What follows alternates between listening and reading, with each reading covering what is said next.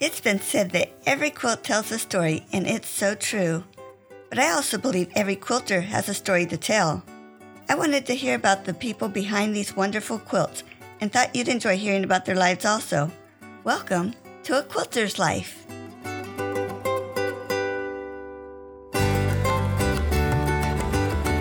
If you had the opportunity to listen to the interview I had with Susan Palmer a few weeks ago, you heard her mention Pam Fredericksen, the leader of the Kama Beach Quilters.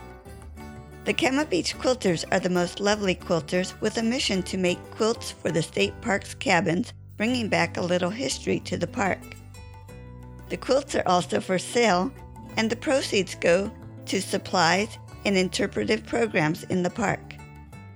Pam is retired, but her volunteer activities keep her busier than when she was working.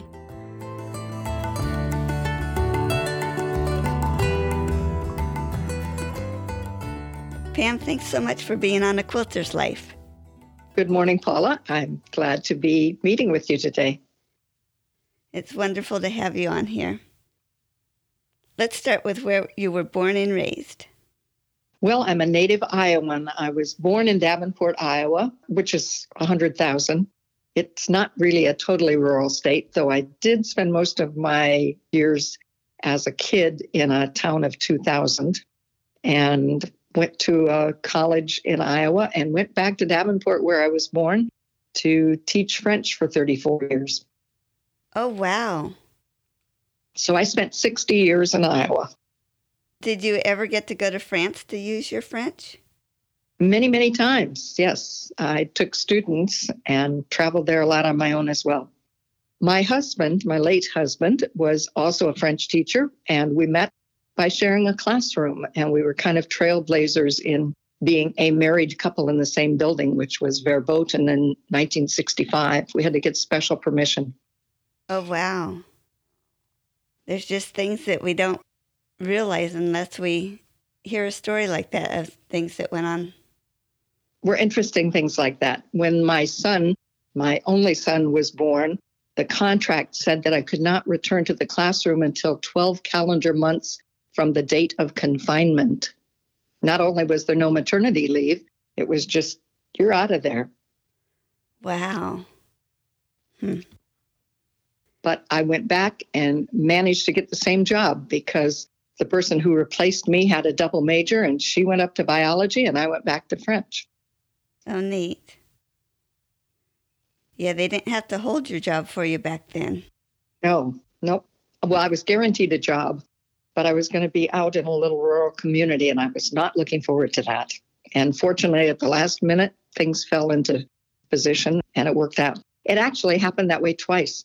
I took a year off for grad school as well and got my same job back, as did my husband. We got very lucky. Yeah. Do you have a special childhood memory?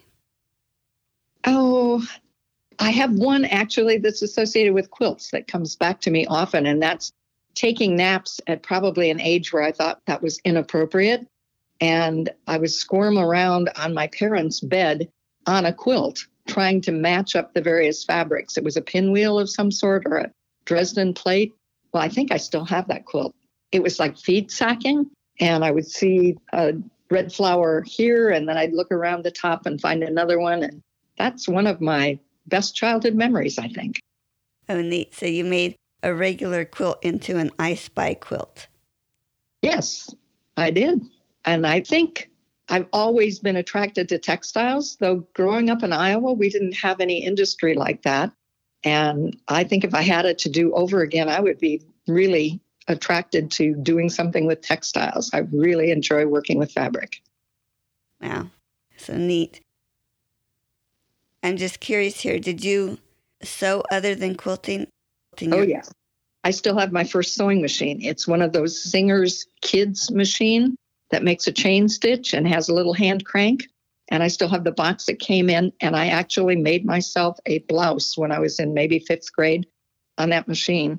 And then I graduated to a featherweight and had nothing but that until I was well into my adult years. And I still own a featherweight. And I still sew on a 301. So I'm not a fancy machine person at all. It's just basic stitching to make quilts. Mm-hmm. You said you still sew on a featherweight. Is it the same featherweight or did you get a different one? I think my mother gave our featherweight to one of her friends, but I tracked one down. I don't even remember now when or where that was, but I know a lot of people who swear by their featherweights, except it's a little slow for me. So the 301 is its big sister with a slant needle and a bigger motor. So that's the one that I use by preference. Well, we talked some about your employment of being a French teacher. Now, that was high school, right? Right. And with trying to get into your brain a little bit, what was your thought process in deciding to become a French teacher? Well, like many important things in my life, it just happened. I had avoided foreign language in high school. We moved when I was 14, and I signed up for Latin and found out I was the only sophomore in a class with freshmen. So I switched to typing, and I ended up making money in college by typing. I always had office jobs. So that turned out to be a very good choice. And the first fall, I thought, okay, I should take a foreign language. And I wavered back and forth between Latin and French, and somehow opted for French, fell in love with it in the first semester, and declared a major in January, and it just went nonstop. And I ended up going to summer school and finishing college in 3 years and beginning to teach in high school at age 20 because I have an October birthday. So I was just a couple years ahead of my students in many ways. I taught first and second year French, and I'd only had it for 3 years. But I had had a summer in France at a French camp, which was a real eye-opener for me because I was the only non-French person there. And I learned a lot of slang, and it was not without some rough spots, but it was very helpful in getting me ready for going to the classroom in the fall. So being just a couple years older when you first started, that could be a benefit or detriment. How did you see it? Well, the turnover of teachers was big at that time. There were 20 some of us that started out together. And I think at the end of my career, in the same classroom, in the same building, which is still there from like 1904, though it's been remodeled since I retired 24 years ago. But there were a number of us who were newbies. And so it wasn't really a problem. But I can remember kids saying, oh, you want to go to the prom with me? Or a principal saying, your skirts are a little bit short. So there were some uncomfortable moments, but I made it through. And I do remember some early students, and I think, oh, I did that wrong. And that goes back to 1963. So some of those memories stay with you. Yeah. Where do you live now, and how did you end up going there from Iowa? Well, as I told you, I do these knee-jerk things that are major. That I've always bought houses that way. I buy things for the house before there's even ink dried on paper. There's not even been any paper. I just know what I want when I see it. And our son, who went to school in Massachusetts, college, and then decided he wanted to live in Seattle, drew us out to this area, and we found a Spanish teacher who needed somebody to house sit and dog sit while she took students to Central America. And we would read the Seattle paper, and we saw, oh, there was going to be a new over 55 community near Stanwood, and we had to look it up on the map because to get here, you're on a dead end. The road to us doesn't go anywhere other than here. And so you have to discover it. And we drove out one summer day while we missed Stanwood because we didn't see anything that attracted us. We were expecting billboards that we had all over in the Midwest that would lead us to the place where we were going. This is, 2003, and no GPS or anything. And we missed Stanwood and drove across a bridge, and we're on an island. And we circle around the top part of the island. Camino is actually about 5 by 7 miles, 52 miles of coastline with maybe 20,000 people, but there's a lot of people who have second homes here, so it's a very fluid count. And going back into town, my husband just had a knee-jerk reaction of pulling into a real estate office. And lo and behold, there was a realtor who was free for the afternoon. And she said, would you like to look at houses? And we found a house. I'm looking now at the very same view we had that day across 5 miles of Puget Sound and mountains beyond. Mount Baker is outside my window. And having lived 60 years in Iowa, it was like, wow. And the house was half built. And we signed papers on it a week later, knowing nothing about Camino. And it turned out to be a wonderful choice. It's a fantastic place to live. And I haven't looked back after 18 years. It was a very good choice. Wow. That sounds so beautiful. It is. I send pictures of dawn over the mountains to a friend in California. And she goes, ooh, ah, because she's living on flat land with palm trees. And I'm looking at pine forests and snow-capped peaks across the water. So, yeah, it's a lovely view. Nice. Besides quilting, are there other crafts you do or have done? Not so much crafts, but I'm involved in a lot of things other than quilting. Gardening is one thing. I've been with a group called Backyard Wildlife Habitat, and I got here about the time that we were going for national certification through the National Wildlife Foundation as a wildlife habitat community, and we were the 10th in the country to get that designation. And there's also a group called Friends of Camino Island Parks, which maintains not only the 2 state parks here on the island, but also county parks and then some nature conservancy projects. And we have trails all over the island. And I have adopted a trail that I attempt to maintain. I am in a book group. I'm working like crazy to get a 500-page novel read by a week from Thursday. I had the first little free library that was an actual recorded official little free library in this area, going back a handful of years. I do a project at my church which recycles greeting cards, and we remake them and sell them as a way of making money for missions projects through the church. And I am newly on a local arts advocacy group, and we're in the process of changing a former furniture store into an arts center. It's a very artistic community. There are lots of real bona fide artists who have an open house tour on Mother's Day and the weekend after that, pre-COVID, post-COVID, I hope. So there's a lot of art in our community. And Susan Palmer, whom you interviewed a few weeks ago, is also a member of that group, and she suggested that I might be good to be on the group. So that's a new involvement. And then a big one for me, in addition to the 3 quilting groups that I'm in, is an organization called Days for Girls that provides reusable menstrual supplies that go all over the globe to maybe 140 countries, I think, in the last 13 years.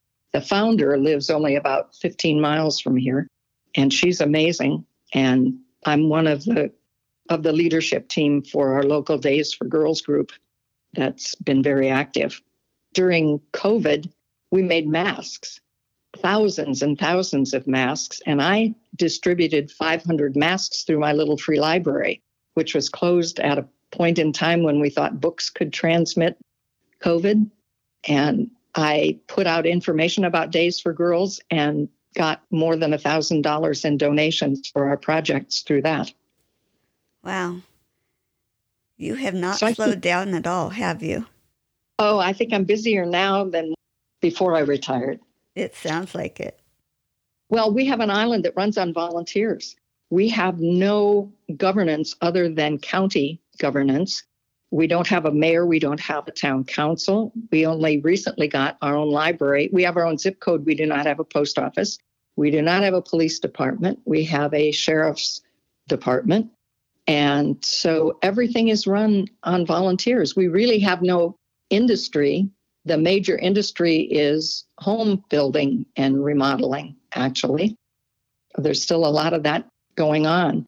But we have commuters and retirees on the island. And we retirees are hoping that some of those who are commuters now will become volunteers as they get some leisure time in their schedules as well. Mm-hmm. It sounds like a wonderful community to be a part of. It is. It is. Do you think some of these hobbies show up in your quilting? Not necessarily. Days for Girls involves sewing. We make shields and we make bags. It's a whole kit of products in there. And so there is some sewing involved in that. But I just am interested in a whole lot of things. And I really enjoy working with other people who are like-minded and motivated to do things for other people. I feel very fortunate to be able to do that. And there's a lot of us around here. It really is an amazing community. For instance, on my block, almost within sight of my house, there are up to 9 of us who walk in the mornings around what we call the beach loop. And it takes us about half an hour, and we connect on a daily basis with each other and share a lot of things and get a little bit of good exercise and fresh air, if not sunshine. It's been really great lately. It's gray today, but it's a wonderful neighborhood. It's like being in a suburb, but with a view and with a laid-back vibe. Did someone introduce you to quilting, or did you stumble upon it yourself? I think I'd have to call it a stumble. I actually probably go back to the bicentennial. Do you remember that quilting had died out basically in the 50s, 60s? And then in the 70s, there were major contests and things. And that actually was, for those of us who sewed, a polyester era. It was major trying to find cotton. My local fabric shops didn't have cotton. I had to drive to Des Moines, which was 160 miles away, to a place called Mrs. Wigg's Cabbage Patch to buy the most boring calicos you've ever seen for my first quilt, because I had been made aware of the fact that there was a quilt club, and there were 24 members of it. And they met once a month in the daytime. I never even met these people because I was a full-time teacher, but a friend of mine would transfer what I had done and pick up things and bring them back to me. Each person, once every other year, handed out 24 bags containing blocks with a pattern. And everybody made one of your blocks and handed them in the next month and got a different block. So every 2 years, wow, you got a quilt top out of it. Except the second time around, somebody had suggested make one of your own. And that actually became one of the first quilts I made for my son. It was about the time he was going to college, and I wasn't going to let him take it there and mess it up. So I held it for him until he graduated and gave it to him, and it still got messed up. But by then, I really didn't worry about it. Oh, also, after that, I only did that for 2 years, and I think the group after the bicentennial kind of folded. But I had taken a little road trip to an Amish community named Kelowna in central Iowa, went into a Ben Franklin store, and they had a display of quilts way up high around the walls over their fabric department. And I thought, wow, I could do something like that. And about the same time, I opened up the local newspaper and saw an article about a quilt group that was meeting and was decorating a tree for a local festival of trees. And the first meeting I went to, I remember, I came home feeling like I had been at a church revival function. I was just fired up and ready to go. And I just haven't stopped since. And that was 1989. So I am over 30 years into a quilting mode. I have been told about the quilt revival during the bicentennial. Yeah. And I remember getting very nervous when I would hold up a quilt for show and tell. And at the time, I would make a lap-size quilt out of scraps. I mean, I'm a fabricaholic, but I don't go out and buy it. It comes to me. I call myself a fabric magnet because I can't tell you how many times people have said, hey, I know somebody who's not quilting anymore. Would you like her fabric? And since I do work with 3 different groups that make different kinds of quilts, and Days for Girls uses lots of fabric, I can usually sort through it. And this is for Kama Beach, and this is for CIQ for kids quilts, and this is for crazy quilters at church for the work that we do. So I rarely have to buy fabric. I think I would have been a great pioneer. Let the men raise the barns and I'll make the quilts. And I love making something out of nothing. And I've got tubs of scraps and I cannot use them up. I don't even make a dent when I make a queen size quilt. I don't understand how that happens, but it is true. And I can't throw away scraps. You don't have a minimum? Not really. If I can make, how big would it have to be? If it's 2 inches wide and 3 or 4 inches long, it's a saver. And even I cut off the selvages and save those and use them to tie up bundles of fabric when we're having sales or whatever. I'm very miserly with fabric. What a good idea. I hadn't thought of using it like that. Oh, it's very strong. And we've even used it as drawstrings in little bags that we make at the park for kids to collect some beach stones or whatever in. They're nice, strong.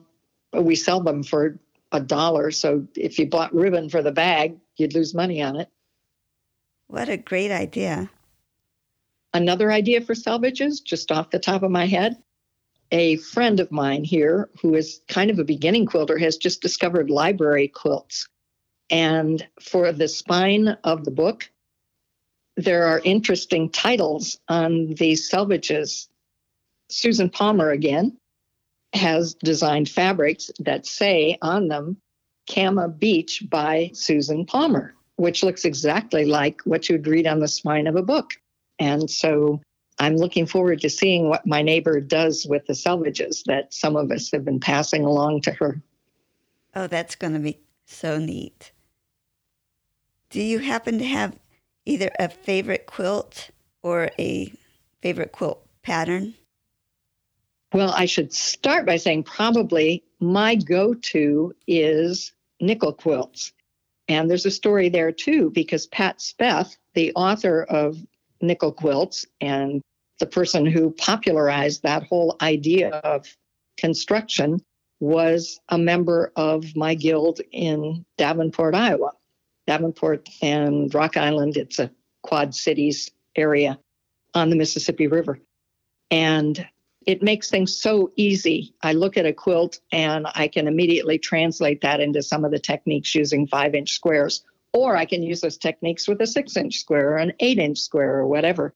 But that's been a lifesaver and a go-to thing for me for a long time.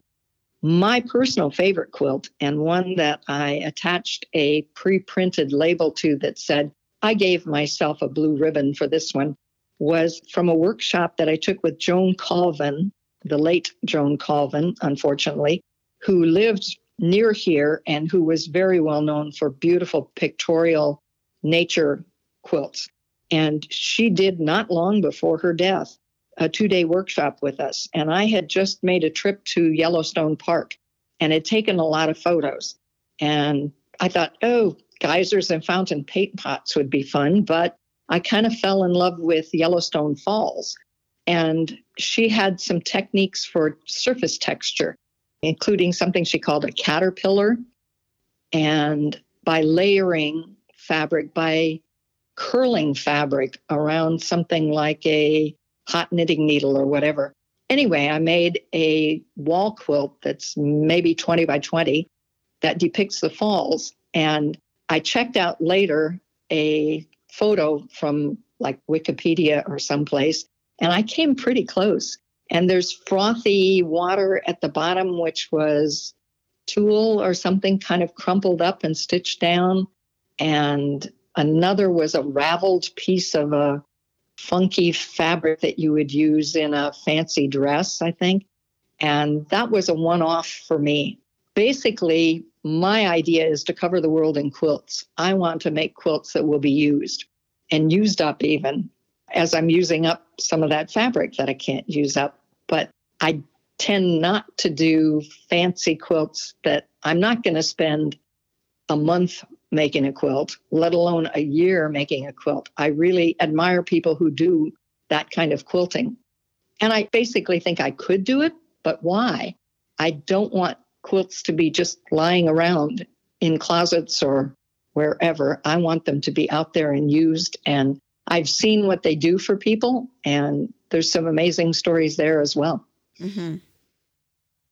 In fact, we just lost one of our members from the Kama Beach group last weekend, and I understand that she was comforted at that time by a quilt that all of us had made for her a couple of years ago when she was first diagnosed that contained hearts. And it's comforting to know that a quilt like that was there. And I know at the point when my husband died, I was given a quilt by the Kama Beach quilters, and that's a precious memory as well. Yeah, quilts are big hugs. They are. Well, and then also for favorite quilts, I have some that probably should be my favorites because we have a local fair. Again, pre-COVID, we had a fair, but it's just a local fair. It calls itself the best little fair in the West. And every year I've exhibited, I think, 3 quilts, and 3 times I've won best of show. One of them was a watercolor version of a wedding ring quilt. It had squares and rectangles instead of arcs. And I gave that to friends as a wedding present. And that was a best of show. Another one was an Asian themed quilt that I put together with a lot of odds and ends and embellished with some dangly jeweled looking things and hand quilted it with gold thread. And that one came out best of show. And have you heard of flower pounding? No, I have not. You tape petals to a piece of, it should be treated muslin with, it's an alum kind of potion mixture that you pre-treat it with. And I took a workshop on that and made just a small wall hanging, and that got best of show. It doesn't look so good these days because their colors change, migrate, whatever. But that was an eye-opener. You didn't have to make a king-size quilt to get best of show. If you did something that was kind of intriguing, it could do that too. So I have really enjoyed taking quilts to the fair, and I got 1 red ribbon once instead of blue. And it was not something about I had not adequately quilted it, and I did it that way on purpose because of the way the quilt was. But anyway, I got over that. But I really enjoy sharing quilts with other people. Yeah. It's fun to see the different perspectives of different quilters. Mm-hmm. How about a tool that you enjoy using? I think my go-to thing is my spring-loaded Fiskars scissors because I cut a lot of batting for Kama Beach, and they just go ripping right along. We've got big bolts, 30-yard bolts of batting, and so I throw it on the floor and just slice right straight across the middle, which is something you can't do unless they're spring-loaded. Another thing, in Days for Girls, the shields that we sew have a lot of curves and points and whatever, and they need to be trimmed along the sides, and it really helps to have that spring loading to make a nice, clean, even cut that goes fast. My Clover seam ripper is my favorite, and I lost one a couple months ago and had to go right back and replace it with another one. It fits right. It's got a sharp edge, and it really works well for me. And then I use a thing called a hump jumper, is what we call it. I guess there's other names for it, but at those places where you're sewing through a really thick part of a quilt or a quilted piece, and the back of the walking foot has a tendency to drag, and you tuck this little piece of wood under the back of the foot, and it elevates it so that your needle and the foot can run straight across and get over those humps. We got them as a gift through Days for Girls, and I find it useful in a lot of situations because I have this kind of lightweight machine that I usually use, and it needs a little help sometimes when I'm doing multiple thicknesses. Well, I had not heard of that one. Somebody gave me another funky name for it, but I didn't write it down and I don't remember what it is. But my first one, actually, before I got this fancier one that even has a wood burning logo for Days for Girls on it, was a folded piece of cardboard with some tape around it, just something to give you a little rise of maybe 1/8 of an inch to keep the back end of that walking foot up and keeping the foot straight. I'm not sure they're even sold commercially. Yeah. Probably they are, but I haven't had to look for one. When you're quilting, do you like the whole process, or do you enjoy one part of the process more than others? You know, when I first started quilting, I was doing it all myself. As I had said, that I was making smallish quilts and I was hand quilting them. It was just something mindless to do in the evening watching TV or whatever. And when I graduated to larger quilts, the hand quilting wasn't working that well. And I don't want to spend a couple $100. I have made hundreds and hundreds of quilts. And if I took them all to a professional, I would not have money for food on the table. So I have made alliances with people who have long arms or who need to practice on long arms. And I'll pass along a top and a back and a bat and say, would you please? And then I take it back and do the binding. And that's the way with these volunteer activities, we get a lot more quilts done that way. So what I'm into basically is the design and the piecing. And the first time I heard somebody say, well, I don't so much like the quilting. I like making the tops. And somebody else would say, oh, I don't like making the tops. I'd rather quilt. And I thought that was really weird at first. And now I'm all in with that idea. I think most of us do have a favorite part of it. So if you can find a collaborator, I think that's a wonderful way to go. Everybody comes out ahead. Everybody gets a lot of practice on quilts that are donated. You don't have to worry about selling them or making them as family heirlooms. And we get a lot of quilts done. Mm-hmm. That's a great idea to work with others.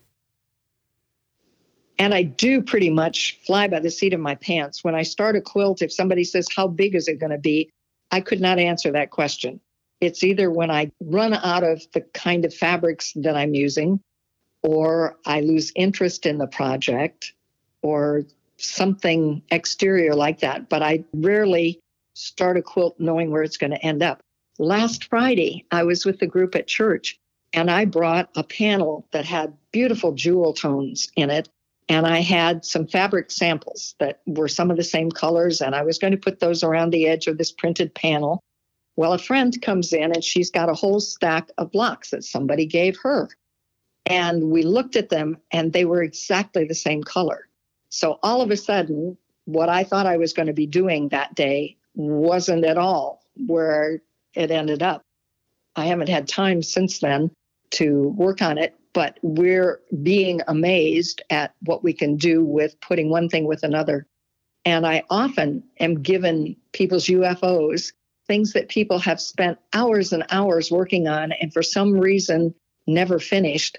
And I really love taking something like that and valuing what somebody else put into it and not wanting to have it end up on a rubbish heap and make it into a quilt that somebody will ooh and ah over and love.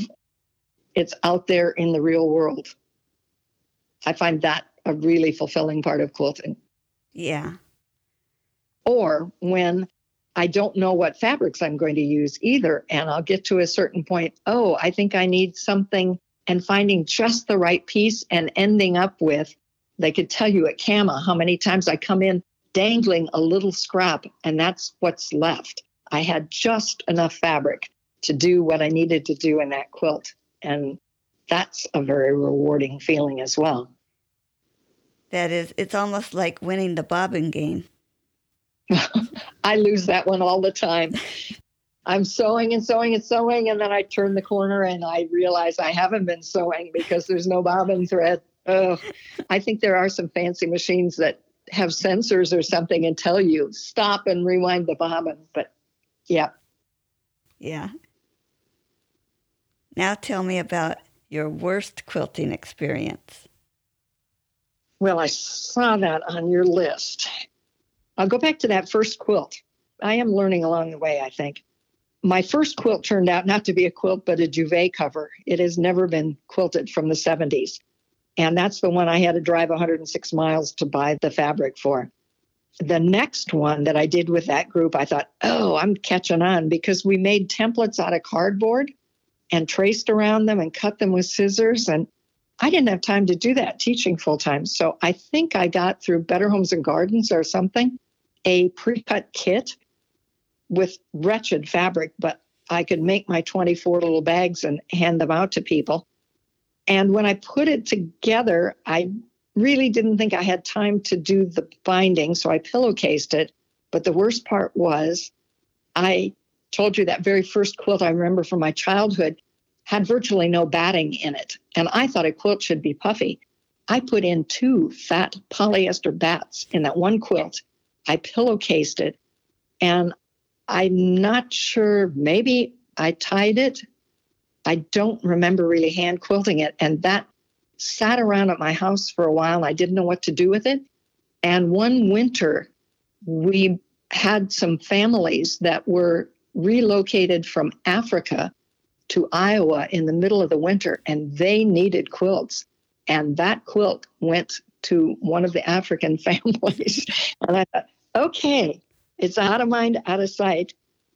And then another one that I did early on was a sampler quilt, and it ended up having a ruched border, not by design, but because on the outside there were triangles on the bias, and I had no idea what I was doing with borders, and I stitched them on there, and it's totally ruffled. Somehow I managed to tame it. I may have had to run a thread through to ease in the fullness, but I still do own that quilt, and it has like a ruched border. Another one, I guess, was I used to watch Alex Anderson all the time, and they were doing a reverse applique, and I had a couple of pieces of fabric that I thought, oh, they've got nice contrast. And so I cut out my snowflake, whatever, and I hand stitched it all. And then I looked at it and realized that some of the same color of each fabric ended up next to each other. So the whole design was lost. And I had done all of this hand applique and put it away for years. And then somehow I came along a plastic container with, I think it was 10 yards of tiny gold beads on a thread. And I laid it along the edge where I had done the stitching and made that my quilting. I just ran the thread around each bead, and it's a beautiful piece. And it went from what am I ever going to do with that to something that hangs on my wall now. And I think, yes, I never say no. I keep telling people, don't give up on it. Don't put it away because you don't like it. Make it something that you like and get it out there. But sometimes it takes a while to figure that out. It does. I think it's good mental exercise. I think is definitely a part of quilting, which is why I don't go to a quilt shop and show them a picture and say, give me those fabrics. I want to make this quilt. Somebody else made that quilt. Why would I make it? It's been done. And so I do like the creative part. So that leads into, why do you make quilts? What has drawn you to making quilts rather than spending your time doing other things? It's become a habit. I really sew almost every day, doing something or another, even if it's only 15 minutes worth. I rarely get a whole day to just sew, but it really is a passion. It's just what I do. And as I said, my mission is to cover the world in quilts. I give away virtually all of them. I have no reason to keep any more quilts than I already have. And it satisfies my creative urges, and it's a passion. And we talked a little bit about who you make them for, but over the years, who have you made them for?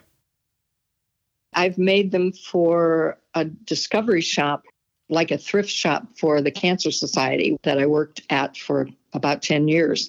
And people would donate fabric and I would make a quilt. And there was kind of a pattern to it. A woman would come in and the same woman would seem to buy the quilts. And somebody one day asked her about that. And she said she had a daughter who was autistic and she didn't react to much of anything. She was a toddler. If you laid her on a quilt, she became alive. And it was like, yes, that's one good reason for making a quilt. Our local guild, which has about 150 members, again, that's pre-COVID. Everything has changed during COVID. We, as a supposed requirement of membership in the guild, is to donate at least one quilt to a local children's hospital. The church group started out, I guess, as a Linus Project group, but our quilts go to a number of different agencies. Some of them apparently ride around in police and sheriff's cars so that when there's a call of a domestic violence or something, they have teddy bears. They also have quilts to wrap the kids in. They go into Christmas packages for families that can't afford to do that sort of thing. And then for Kama Beach, obviously, I make a number of quilts every year. I think last year I made 13 quilts for our show. This year I'm trying to step back and let other people pick up the gap. But somebody gives me fabric and I think, oh, that has to be a quilt. And there you go. So how many projects are you working on right now? The one that I told you about that happened on Friday, but I've also got some blocks that represent the cabins at Kama Beach that we make into tote bags or wall hangings and sell at the park. And the money goes to support the park. And then I do some sewing for Days for Girls. But I've always got projects going.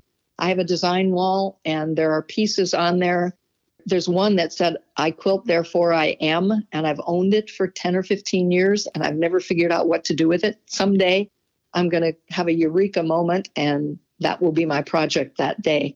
I often go downstairs and start sewing and have no idea what I'm doing or where it's going.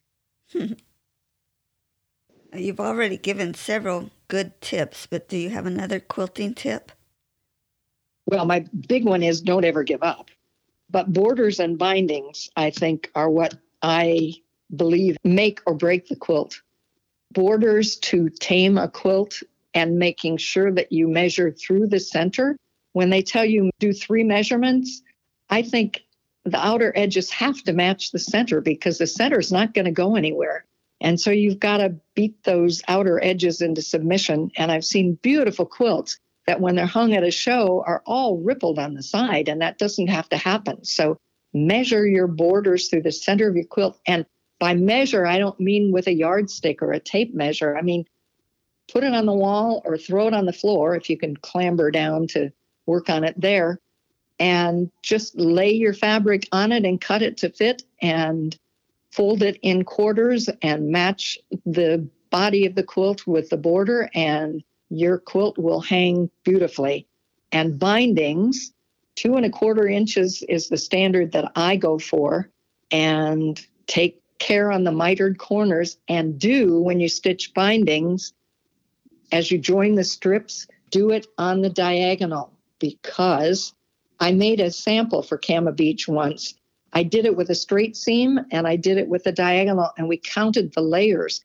And with a straight seam, I think by the time you had the binding, the front and the back of the quilt, and 4 layers of binding, there were 11 layers that you were dealing with. And when you do it on the bias, you've just taken at least 4 out of the mix. I think you're down to 7 layers, which is still a lot. But that makes a big difference to do the binding right and press like crazy. I honestly always go up to linen and full steam, and I've never done any damage. But when a quilt top is turned into a quilter, I think it needs to be perfectly pressed on the back. I open seams by releasing a few stitches, and I iron on the back with a lot of steam. I turn it to the front. I use sizing, and I think they come back so much better from the quilter when they've been prepared that way. Mm-hmm. I was raised with my mom sewing and saying that the ironing made the difference. So I'm not used to people not pressing the seam. You said both pressing and ironing. Yeah. And Well, it's ironing and sewing clothing, and it was pressing with quilts. Right. So definitely press, press, press. Mm-hmm. Yeah, you can never do enough. Well, when I interviewed Susan Palmer, she had mentioned you. Are you the president of the Kama Beach Quilters? No, I'm the leader. Okay. And we're just basically a club. We have no official standing. We're just a group. And the founder of the group, after the first several years, decided to move to Alaska. And all of a sudden, I had all her stuff in my possession. And that was how the leadership was passed. And so since then, I've just kind of continued to try to keep it all together, onward and upward. Well, it sounded like such a wonderful group. So I looked up Kama Beach State Park to see what you were doing somewhat. And that looks like a lovely place that people can vacation at. It's a 1930s era resort. It blows my mind that during the Depression, they built fishing resorts, but there used to be maybe 30 fishing resorts right here on Camano Island. And now there are 2 left. And Kama Beach became a state park. And the other one is much smaller resort area that still remains from that day.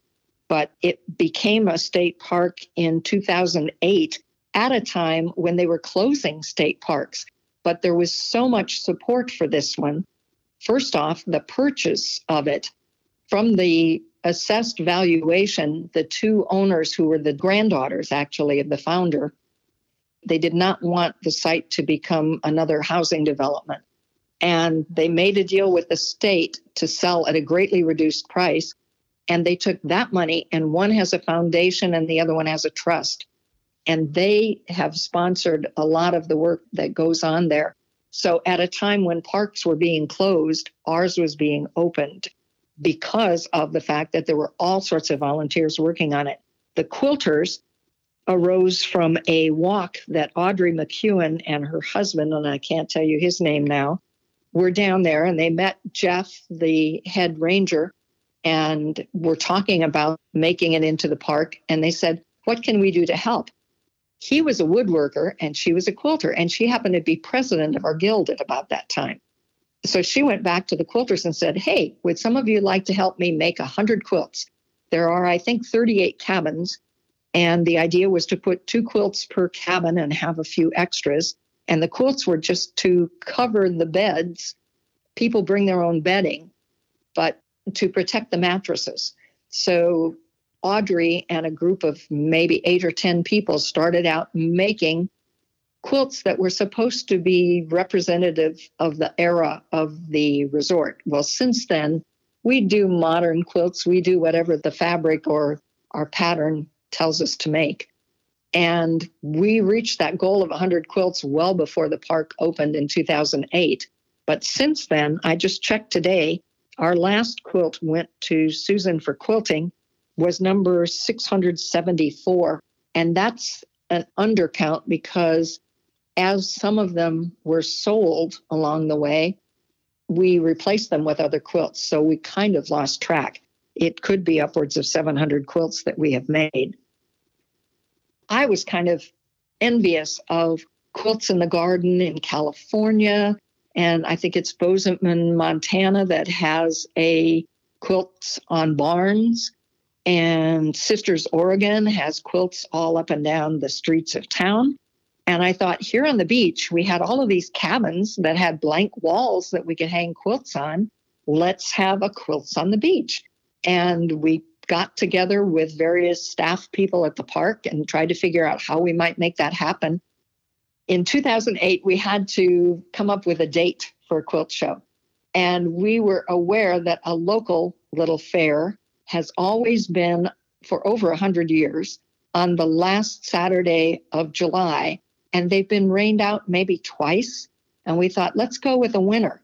So we picked that date, the last Saturday of July. And this year, that will be July 30th, and it will be our 13th show.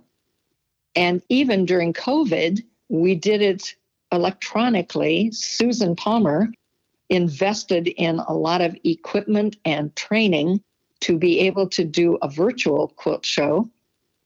And last year, we were up and running because it was outdoors. It was well spaced. People could wear masks if they wanted to. And we had great attendance last year. And when we first started, we had 150 quilts and decided we could probably hang 50 quilts. So that would get us through 3 years. Well, now we're doing about 60 quilts per year. And people were asking, were we selling the quilts? No, should we be? So the second or third year, we started putting prices on them. And lo and behold, we sold maybe 13 quilts the first year. Last year, we sold, I think, something like 24 new quilts and 30 gently used quilts that we call last call. And we reduced the price on those. They're quilts that have lived in a cabin for a year or two. And Peg Hayes Tipton, who is the handler of the quilts and the caretaker of the cabins, she pulls some out to make room for storing. We can't store 675 quilts. So she culls our collection and people buy them like crazy. So the money that is accrued from the sale of the quilts goes into an account that pays for our batting and our quilting. So it's money that just keeps going around and around, and with some extra that goes into some of the educational activities at the park. So it's a win-win for everybody. Yeah, what a neat way to support the park. It is. It is. And we have one of our members who moved here from Washington, D.C. She had gone to the park once and she said, "Oh my gosh, there are women here who make quilts and give them to the park. That must be a great place to live." And that was her attraction to Camano. So we do life-changing work, I guess. Now, did we cover how you got involved with Kama Park? Actually, through the parks group, when I was doing trail work, when I said something about being a quilter, "Oh, we have a quilter group that meets," but they didn't want to tell me because they meet on the same day. So on alternate days, I work either in the parks or in the quilting area. So it all works out. We have great support for our state parks. And our quilters actually got the State Volunteer of the Year award from the park the year that the park opened. We are appreciated, and we love doing what we're doing. Oh, we also have a foundation that runs a store, and we make smaller items that sell in the store, including these tote bags and things with a Kama cabin block in the center of that. And they hold yearly raffles. And so as we're ready to prepare the show, which goes up in like an hour on Saturday morning at 8 o'clock, then we get together and decide what coordination we need to do for the day. And we tear it down at 4 o'clock and we're done by 5. It's there, you wink and it's gone. It's a one-day affair. And in any kind of weather, we came close a couple of years ago. There was a little spritzing going on. We thought, worst case scenario, we each take home 2 quilts. We throw them in the dryer, we bring them back. You know, it's only water. Anyway, we give the foundation first pick of a quilt that they think will attract people who will want to buy raffle tickets. So they have made over $1,000 on raffle tickets for a quilt that we donate to them. And they support a lot of activities at the park as well, the foundation. They're official. We're just kind of a club. They did 501c3s and everything. Yeah. Now, I did find the website for Kama Beach Foundation.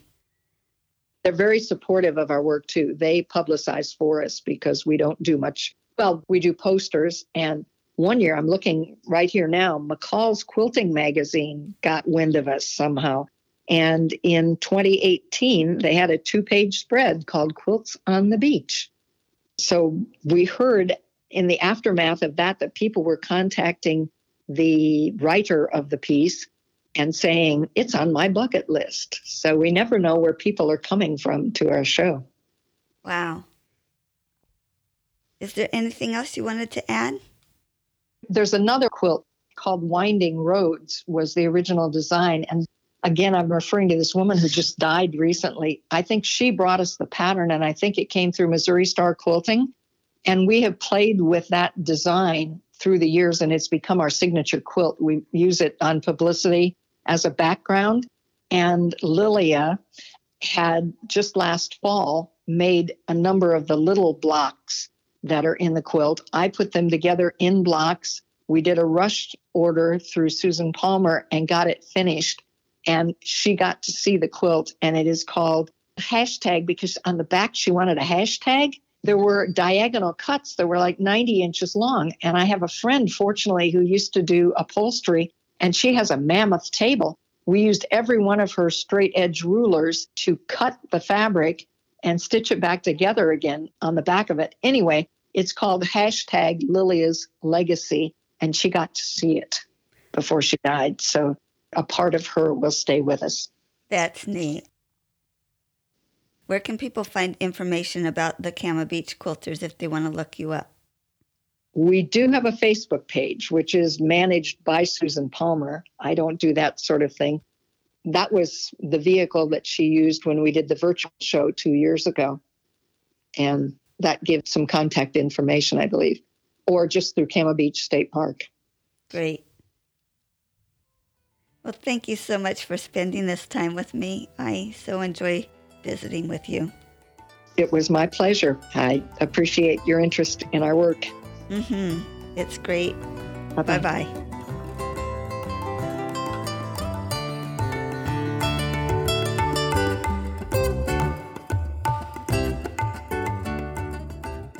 You can find more stories on aquilterslife.com or subscribe on your favorite podcast player so each episode will be downloaded automatically.